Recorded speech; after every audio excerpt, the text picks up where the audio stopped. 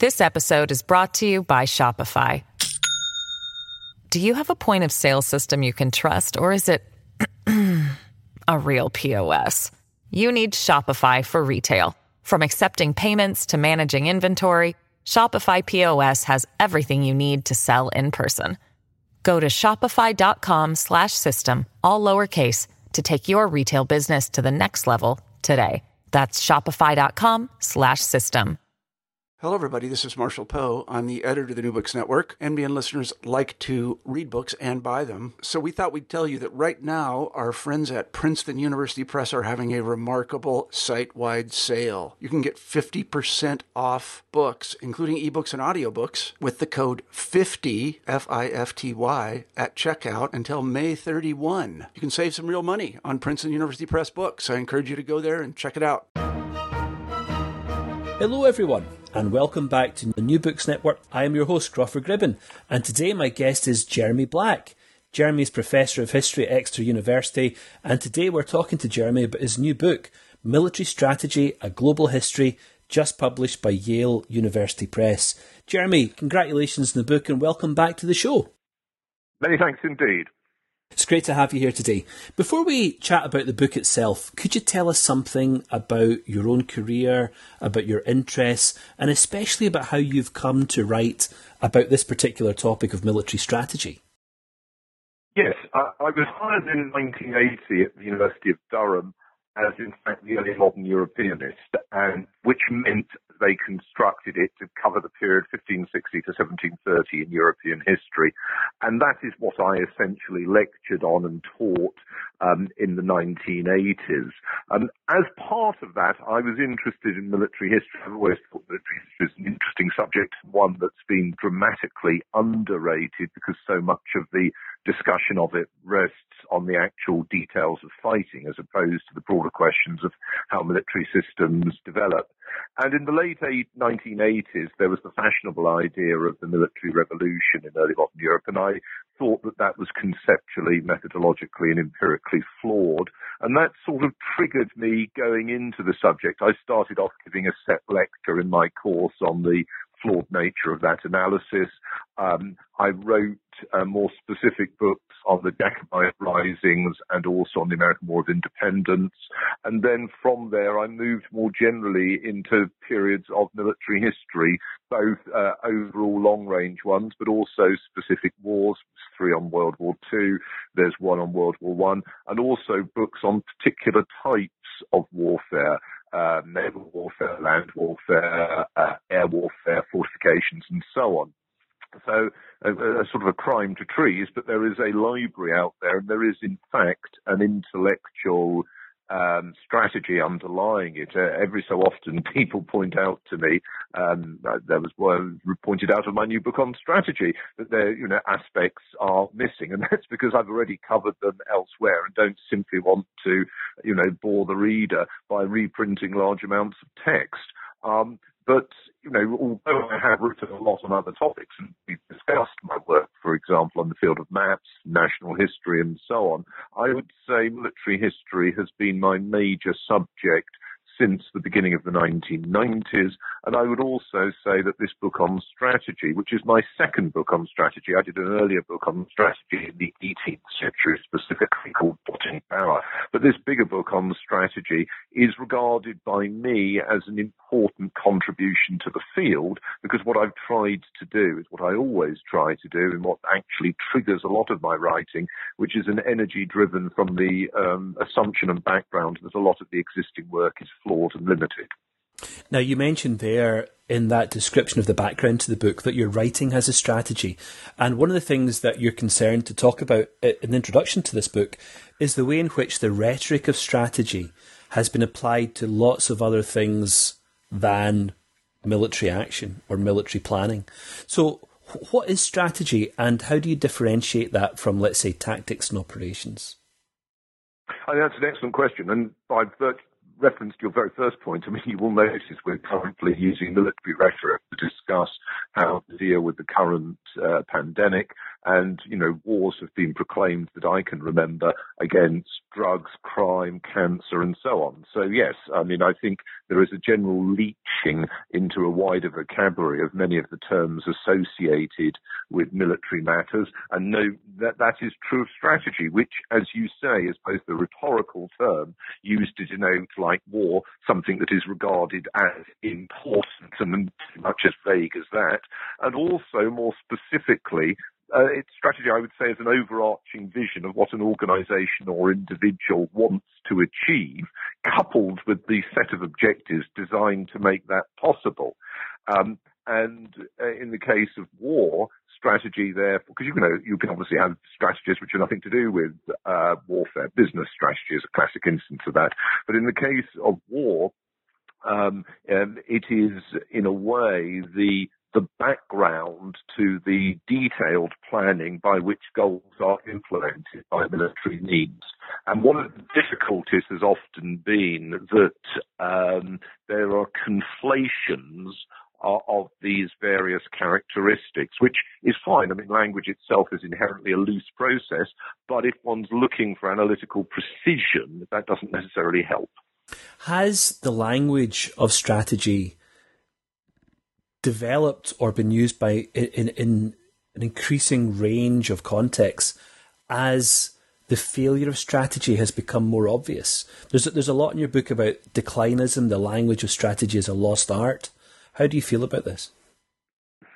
Well, I was specifically referring there to the argument that's been used extensively in both Britain and the United States to suggest that there has been a flaw in the analysis of war and what it's possible to achieve by war in recent decades. And more particularly, that was linked to discussion about the results of the invasion of Iraq in 2003, and the notion of strategy as being a lost art was then pushed quite hard by a number of writers. Hugh Strawn, for example, in his work on strategy. It was discussed in Britain in the House of Commons, this thesis. And, there is, I think, a reason to argue that there have been serious flaws in planning. Of course, the assumption that there is a past golden age is one that one has to be very cautious about. So if there's no past golden age, where do you see the roots of our modern concept of strategy beginning to emerge?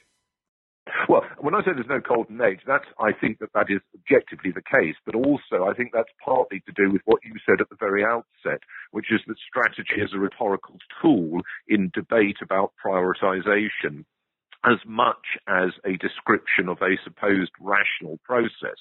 So in other words, part of the problem here, and I'm talking specifically about the discussion of war, we're not talking about, say, business strategy.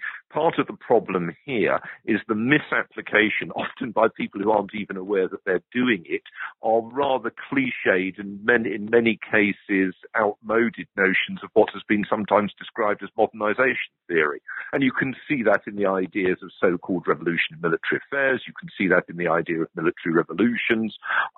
And you can see that in some of the discussion of strategy, the idea that inherently, because you developed general staffs from the late 19th century, that therefore you had a more appropriate, accurate and successful way of determining and implementing strategy than in alternative, both prior and alternative geographical contexts. Now, that tells you a lot about modernization. It doesn't necessarily tell you about very much about what has happened. And it takes us back to something I think we've discussed on this program, which is my friend, now alas, he recently died, Dennis Showalter, described in print military history as the last refuge of the Whig historian. Well, he's obviously right. He was much more impolite, as Dennis always was, off the record. He often commented on what low-caliber people wrote on general military systems and how they developed. And, this aspect, this cult of the modernization thesis is part of that. So if you're asking me where does strategy emerge, I would say that there has always been issues of how to prioritize between alternative goals. In all societies involving and using force, that whether you talk about a formal language of strategy, which is one of the things I discussed in Plotting Power, I identified in particular French writers in the late 18th century who played a key role, but that doesn't inherently mean that because the word was there, that necessarily the practice was better, or for that matter, worse. What you could argue, if you wanted to push this in a more radical direction, is that strategy became part of the process in which developing military professionalism sought to seize for itself a large decision-making role at the expense of non-military politicians. So one lot of politicians in uniform trying to downgrade one lot of politicians not wearing uniform, and that what that then did was, in effect, to mean that the body which claimed to be the most proficient in strategy, German General Staff, run up to World War I, in fact got it totally wrong, because what it produced was a military plan that actually was rather heedless of wider geopolitical, socio-economic, and indeed military practicalities. And I think, this operationalization of strategic issues is one which, again, if you want to jump subjects, and this may not be easy to do in the present context, but you could argue that it's what's going on at the moment, in which the basic strategy, how do you keep the United States or Britain or France going, has been operationalized by becoming a matter of how do you handle death rates coming through hospitals, so that, you've operationalized it because in some respects it seems the obvious thing to do. You hand it over to the professionals. But actually it doesn't necessarily mean that wider strategic issues and priorities are correctly addressed. Well, the book, just glancing at the contents page, Jeremy, the book covers a huge canvas of context all the way through from the late medieval period through to the present day, more or less. And you've talked there about some of the very hard factors that planners need to take into consideration. But as we look at this vast geographical and chronological scope, how do changes, for example, in moral ideas affect the development of military strategy? Oh, well, that is a fascinating question. Now, I don't want to push you to one side by saying I handled that in my book last year on the causes of war, which I know you have read and I know we discussed on a podcast. I think those are important. I think in particular the idea that you validate yourself by showing that you have been attacked is part of the 20th century moralization in the West of war. One has to be careful here because too much of the literature on war and strategy as a whole assumes that Western paradigms are the dominant ones. I think that is very problematic.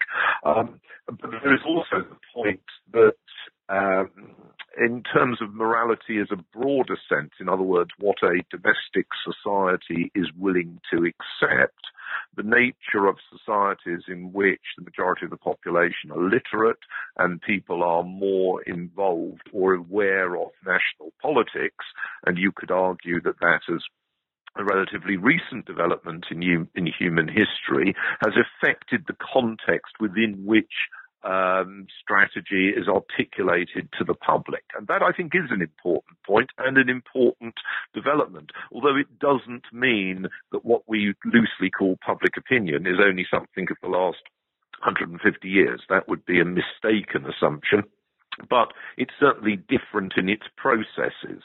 I made that point about non-Western societies. I tried in particular in Plotting Power to look at China in the 18th century, and I have tried in other works to look at what you might call nomadic societies. And one has to be wary of assuming that the Western model is the only one. What is different is that in the 19th century and 20th century, and particularly after the defeat of China in the 1840s and the 1860s, and the effective subjugation or diminishment of Japan in the 1850s, it very much was, in terms of international war, more of a Western narrative for a period. And I think that is a significant difference about the discussion of strategy in the late 19th and early 20th century. And you can then take that forward by asking the question as to whether communism, as an, in effect, European ideology, which is what it was initially, actually takes that situation further forward. If you were to do that, and that's rather an interesting way of looking at it, then the key development in modern non-Western strategy becomes not non-Western states using, in effect, practices of authoritarian state socialism, because that's the communist tradition, but rather the revival, strengthening, whatever terms you wish to use, of fundamentalist Islam. And then it becomes very interesting to look at, obviously, Iran and its strategic ideas. So I think those are important points which need thinking about. This episode is brought to you by Shopify. Do you have a point of sale system you can trust, or is it a real POS? You need Shopify for retail. From accepting payments to managing inventory, Shopify POS has everything you need to sell in person. Go to shopify.com/system, all lowercase, to take your retail business to the next level today. That's shopify.com/system. Now, if I could just push you back a little to the early modern period, in which, as you mentioned, your thinking about strategy, I suppose, began, at least formally. Can we see any kind of religious military strategy being developed in that period? Should we understand English anti-Catholicism in the 16th century, let's say, or even through much of the 17th century? Should we understand that as informing military strategy in a significant way? Well, I think certainly religion provides you with a total worldview. It provides you with the idea of conflict, both with those who are irreligious and those who, much more seriously from the point of view of religions for most of world history, follow different religions, including, as it were, the antithesis, the devil, or whatever is, however the devil is conceptualized. And from that perspective, warfare, conflict, spans the social and the individual. It spans the existential and life on Earth. And to that extent, strategy is an inherent proposition going all the way back. And the notion that it derives at a certain period is part of this, as I've said, this modernization cult, which I think one has to be wary about. So, you can discuss the way in which our sources, obviously, for the ancient world are limited. But if you're thinking, for example, of the Iliad, you are thinking there of a context in which seeking the support of particular gods is important to success in war, and that captures a more total view of war that, in a way, I would say is a more important aspect of strategic thinking and strategic practice than we tend always to be comfortable with. So, Jeremy, in Chapter 4, you think a lot about Republican strategies using the examples of America and France as states or nations, perhaps, which are born in violence and suddenly have to position themselves and plan for themselves on the international stage. How does this happen? Well, in each case, both the United States and Republican France, these were states born in violence and through war, and each of them had to produce a new strategic logic, not least for public consumption, but also to help to define their goals and means in what was a highly competitive environment. And that remained the case for the United States after independence, because there was no assumption that there would not necessarily be another war. Now, the transition is different for France because it already has a state and, as it were, geopolitical traditions and pressures. In the case of the United States, it's different, but for both of them, there are ideologies which, in a sense, are universal. Now, the interesting difference is that the French revolutionary ideology, rather like the Soviet one in the early 1920s, there is an attempt to propound it. In the case of the United States, as it were, the rights of man, in theory, are declaimed for everybody, and but are then not exported other than an attempt to shove them down the throats of the Canadians. So that's a very, very different context, reflecting in part a different state. I mean, the federal character of the United States is one that makes it harder to implement a utopian strategy of enforced virtue on either Americans or non-Americans, whereas in the case of France, it's easier to attempt that, or at least in the illusion of its leaders of the revolutionary period. Why do you and many others who write about this period describe German strategy in World War I as a failure? Well, Germany, to the best of my knowledge, lost World War I. I mean, just as Germany lost, to the best of my knowledge, World War II. So a lot of the fantasies about how marvellous the German military were in either world war, let alone German strategy, are deeply flawed. In specific terms of World War I, Germany was seeking through its planning in 1914 for a one-front war, which was to be achieved by quick victory on the Western Front, and then to be able to fight on one front against the Russians. Well, that obviously failed. They failed to think adequately about the consequences, or the risk, and then the consequences of bringing Britain into the war. So that was a failure. They failed to think adequately about the incubus of Austria, so that was a failure. So no, there were multiple failures in German strategic planning prior to and practice during the early stages of World War I. You mention from time to time in the book Basil Liddell Hart. How do you value his contribution to strategic thinking? I think Liddell Hart was somebody who... obviously, there's an excellent biography of him by the late Alex Danchek. He was a exuberant self-publicist, but I think the important thing about him was that he reached out in the 20s and 30s to a wider public in his journalism than J.F.C. Fuller, who was in many senses a more talented individual, did.